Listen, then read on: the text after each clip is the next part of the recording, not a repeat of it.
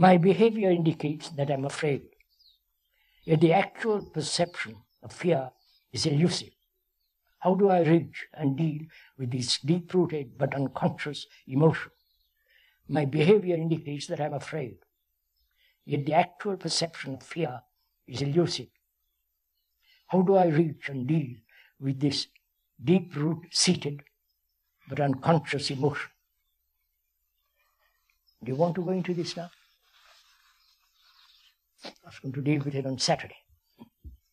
It doesn't matter, we'll deal both days. If one has observed this problem of fear has existed from time immemorial, right?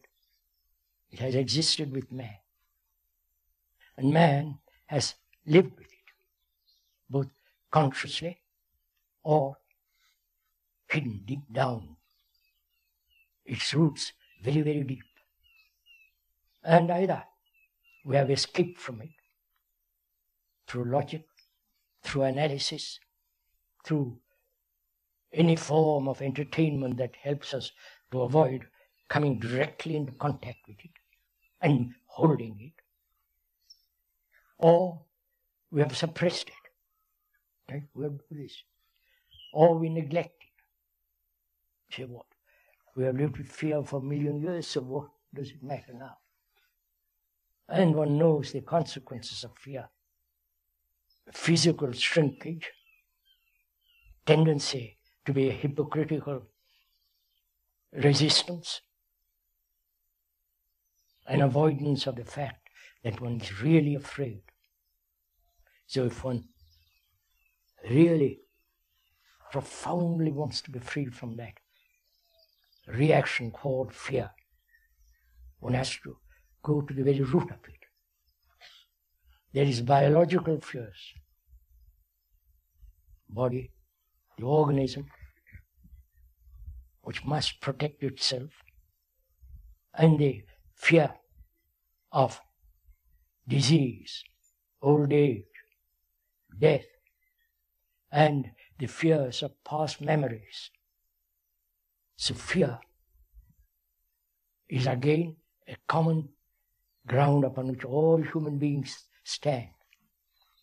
Either we deal with it superficially or inquire into it very, very deeply. What is the root of fear? I know one knows various forms of fear. Death, old age, fear of tomorrow, fear of uncertainty, fear of insecurity, fear of not being loved, or loved and not being receiving that love, fear of loneliness, fear of loss, fear of not having anybody to depend on, and so on. There are various forms of fear. The fear of the dark, the fear of light. Do we deal with the outward forms of fear? That is, I'm afraid of my wife, or I'm afraid of a bully. A bully, bullying all the time, you lie, you do all kinds of things. And there is the fear of that constant pressure of an aggressive, slightly demented person. So, do we want to deal with fear superficially, which is intellectually, verbally, or do we want to go into it very, very, very deeply? Please, this is a serious question, which you must answer for yourself. If you want to deal with it superficially, that is endless. It's like a tree. The moment you cut down one branch or one twig of it, there's another one rising. It's perpetual flowering of fear. Or you go into it, observing its very nature, structure, how it comes into being. When we want to deal with it deeply, go to the very root of it. What is the root of fear? Please, I'm not telling you, the speaker is not pointing out we have together investigated into a tremendous, complicated problem which has crippled humanity. And out of fear we've done all kinds of things, invented all the gods on earth. If there is absolutely no psychological fear, then you're beyond all gods. So what is basically the root of fear? Is it time and thought? Please, we are investigating. I'm not telling you. I'm questioning. Is it time, the future, or the past? And is it also thought, thinking about the future, thinking about the past, thinking what might happen, or what has happened? The future is time. The past is time. The past, modifying itself in the present, moves towards tomorrow, the future. The remembrance of an incident which has caused fear, the future of that incident awakening the new fear. You following all this? Am I talking to myself, or we are meeting each other? So there is horizontal fear and vertical fear. Right? We are asking, is it time? The past, the present, and the future. I'm afraid, one is afraid of the present, the instability, the threat of war, the bomb that some country, another great tribal country might put it on this, so on. So one is afraid of the past, the present, and the future. This is a movement, right? It's not something that is static, it's a movement. And so a movement means time. From here to the village, it requires time to traverse it, go to the village. From one point to another point, it means time. So we're asking if time is one of the factors of fear. Logically, it seems so. Rationally, sane. And is thought also the root of fear? I think tomorrow may bring me unemployment. I'll be unemployed tomorrow. They're thinking about it. While I am employed, thinking about it tomorrow is also the beginning of fear. Right, you follow?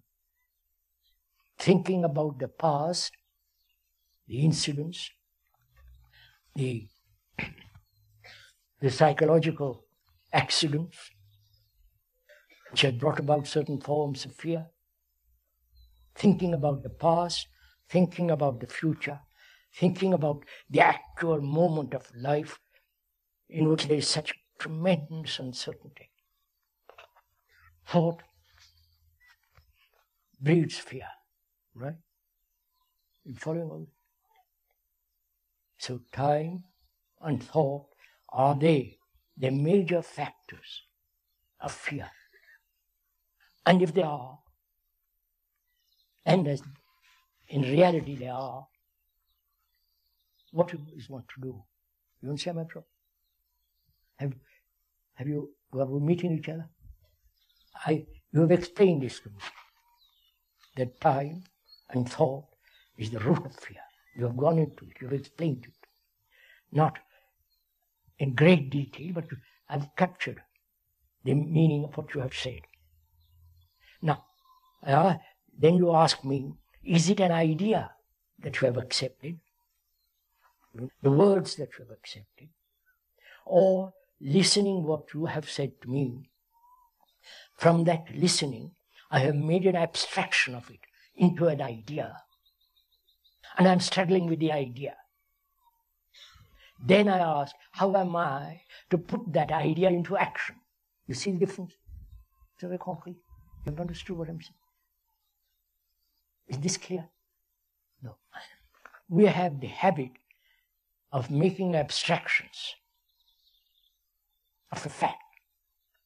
Those abstractions become ideals, ideas, concepts, conclusions, all verbal. And then I ask myself, how am I to carry out these ideals, these ideas, these concepts? That time and thought are the root of fear. You understood? I have made an abstraction of what you have told me. Time and thought are the root of fear. And I'm pursuing the idea. How am I to carry out in life? The speaker says, please don't do that. Don't make an abstraction of what you have heard. That time and thought are the root of fear. Don't translate it into an idea, but find out the truth of it, the actuality of it. That is, I see that I am afraid of the past, which is so. Also, I'm afraid of the present, because the things are so incredibly destructive around me. And also, I'm afraid of tomorrow, the future. The atom bomb, the nuclear bomb, the mugging, the man terrorists, and the politicians with their game. That's the present, so also the future. So, I realize, I see the fact, not the idea, that time and thought are the root of fear. Next Saturday I'll go into much more in a different way. But this is the root of fear. Now what shall I do? I realize, I see the fact. I see the truth of what you have told me. Not romantic, idealistic, all that. That's no meaning. I see the truth, the actual truth of what you have told me. Then the difficulty arises, if you have gone that far, who is the observer who actually sees the fact? You understand all this? Or is this too difficult? All right. Who is the observer? Says, yes, I see the truth of it. Is the observer different from what he sees? You understand my question? When I say yes, I see the truth of what you have told me, I have already played a trick, which is, I see the truth of it. That means I am different from the truth. You following? Right? Is this clear? Wait a minute, let me put it much more simply. When I'm angry, is that anger different from me? Or at the moment of anger, there's no difference. There is this tremendous reaction. A few seconds later, I say, I have been angry. Therefore, I have divided myself as the me who is being angry. Right? You see? So, when you have told me the truth, the fact that time and thought are the factors of fear, I listen to it very carefully and I say, yes, I see the truth of it. And the perception of the truth is something out there and me watching it. I follow this? Or there is no observer but only the fact of it. You understand the difference? We're meeting someone. I observe that tree. In that observation, words spring up. That's an oak tree. And that the very naming of that tree prevents me from actually looking at it. You understood? If I go to a museum and see a picture, a painting by the old masters, I don't like modern paintings, so it doesn't matter. And I go there and look. When I compare one master against another master, I'm not looking at the actual painting of a particular master. Right? I'm comparing, judging, I'm never observing very closely without any sense of other painters looking. So, when I observe, when I see the truth of what you have told me, there is no division between the observer and the observed. There is only the truth of it, not I see it. And that perception, which is holistic, frees the mind from fear. Completely. Have you got this? Don't look, please, so puzzled. Look, sir. What time is it? Okay. You're not tired? Can you go on with this? It's very important to understand this. I'm afraid. Suppose I'm afraid, psychologically. I then try to control it. I try to rationalize it. I try to escape from it. I go to somebody to help me to resolve it. So I'm always acting on it. Is that clear? That's what we are all doing. Acting upon it either to dissipate it, or to control it, or to run away from it, or to suppress it. This is what we do, acting upon it. So there's always this conflict, right? Is that clear? The struggle not to be afraid, which is a conflict.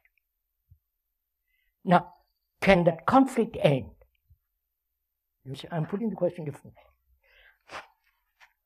Can that conflict between me and the fear, me controlling the fear, suppressing and so on, and thereby this division which inevitably brings conflict, can that conflict end?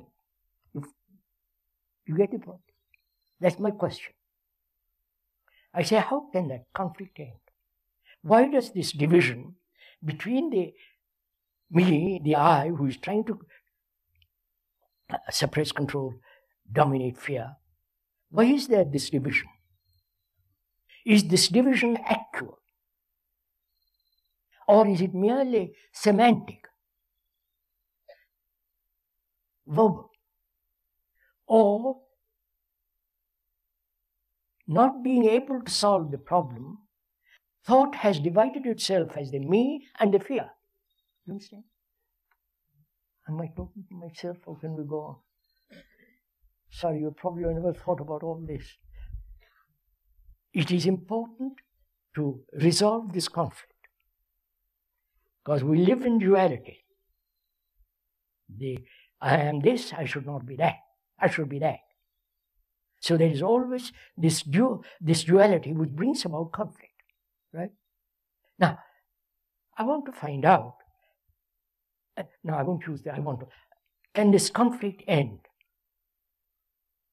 Is there, please listen to it, is there an opposite? I am afraid. The opposite is not to be afraid, right? Or have courage. Is there an opposite to fear? Or there is only the ending of fear, not the opposite of fear. And if you see all this. So, is there an ending of fear? The ending being no conflict, right? If I end it through conflict, that means I'll go on, it'll be perpetual. You get this? So can this end? To end something, there must be no me who is trying to end it. Right? If I try to end it, I'm in conflict with it. Right? But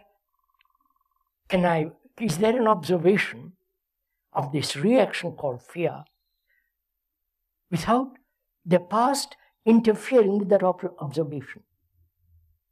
The past being the remembrances, the many fears I've had. So the past can abstain from looking at the fact without the memory of yesterdays. You haven't understood? Look, sir. If I'm married, I meet my wife every day. Every day. Rather boring. Every day. Listen carefully, please. Don't laugh. Every day. So I begin to know her. I know how she looks, what her gestures, all the rest of it, words. So gradually, I have built up a knowledge about her. And whenever I look at her, all the knowledge comes out. Right? The knowledge is the past. Right? As I've built the knowledge day after day, day after day, day after day, accumulated it through various incidents and so on and so on. So whenever I see her, this knowledge which is the past looks at her, right? You're doing this. This is nothing new. Only we are putting it worse. And so this knowledge is the remembrance of things past, meeting the present, and so dividing, right? Physically, of course, my wife is not like me, male and female. But psychologically, I've divided myself. You understand? The remembrance of the accumulated memories, which is knowledge about my wife, has separated me, as the me and her. Got this? The past has brought about this division. Now, similarly, the past remembrances of fears, past remembrance of accidents of fear, the happenings of fear is stored in the brain. And that brain is remembering the past. And so when it present reaction which comes, you name it immediately as fear and record it as fear. You follow this? Right? Is this clear?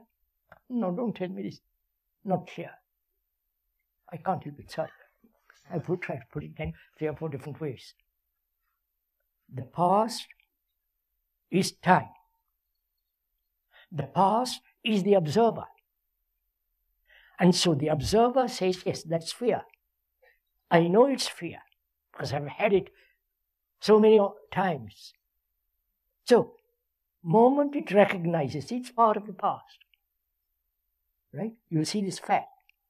So can you look at that reaction? Is there an observation of that reaction without the past? And when you remember, when the past observes, you maintain the same movement. But when there is an observation without the past, you are looking at it fresh. Which is, when you observe from fear from the past, you are using an energy which has already been employed year after year, right? That's a wastage of energy. Is there a new energy that meets this fear without the past? You understand the question now? Oh, for God's sake. You see, fear exists only, I realize, one sees the truth that time and thought are the root of fear. Fear exists when there is inattention, when there is no attention. Right? If I give complete attention, the fear doesn't exist. But my brain has been conditioned not to give attention to this reaction. When you have sexual feelings, right? Whereas, what do you call it? Fear, if you give total attention to it, which is not to analyze it, not to rationalize it, not to escape from it, not to observe it from the past, attention means that giving your whole energy to look. Right? Then when you do, fear is not. I can't go on into this. I can go into it. We can go into it in different ways. On Saturday we'll go into it very much more. Because the mind that has fear is a destructive, aggressive, neurotic mind. When it's a mind that is utterly free of fear psychologically, it's an extraordinary mind.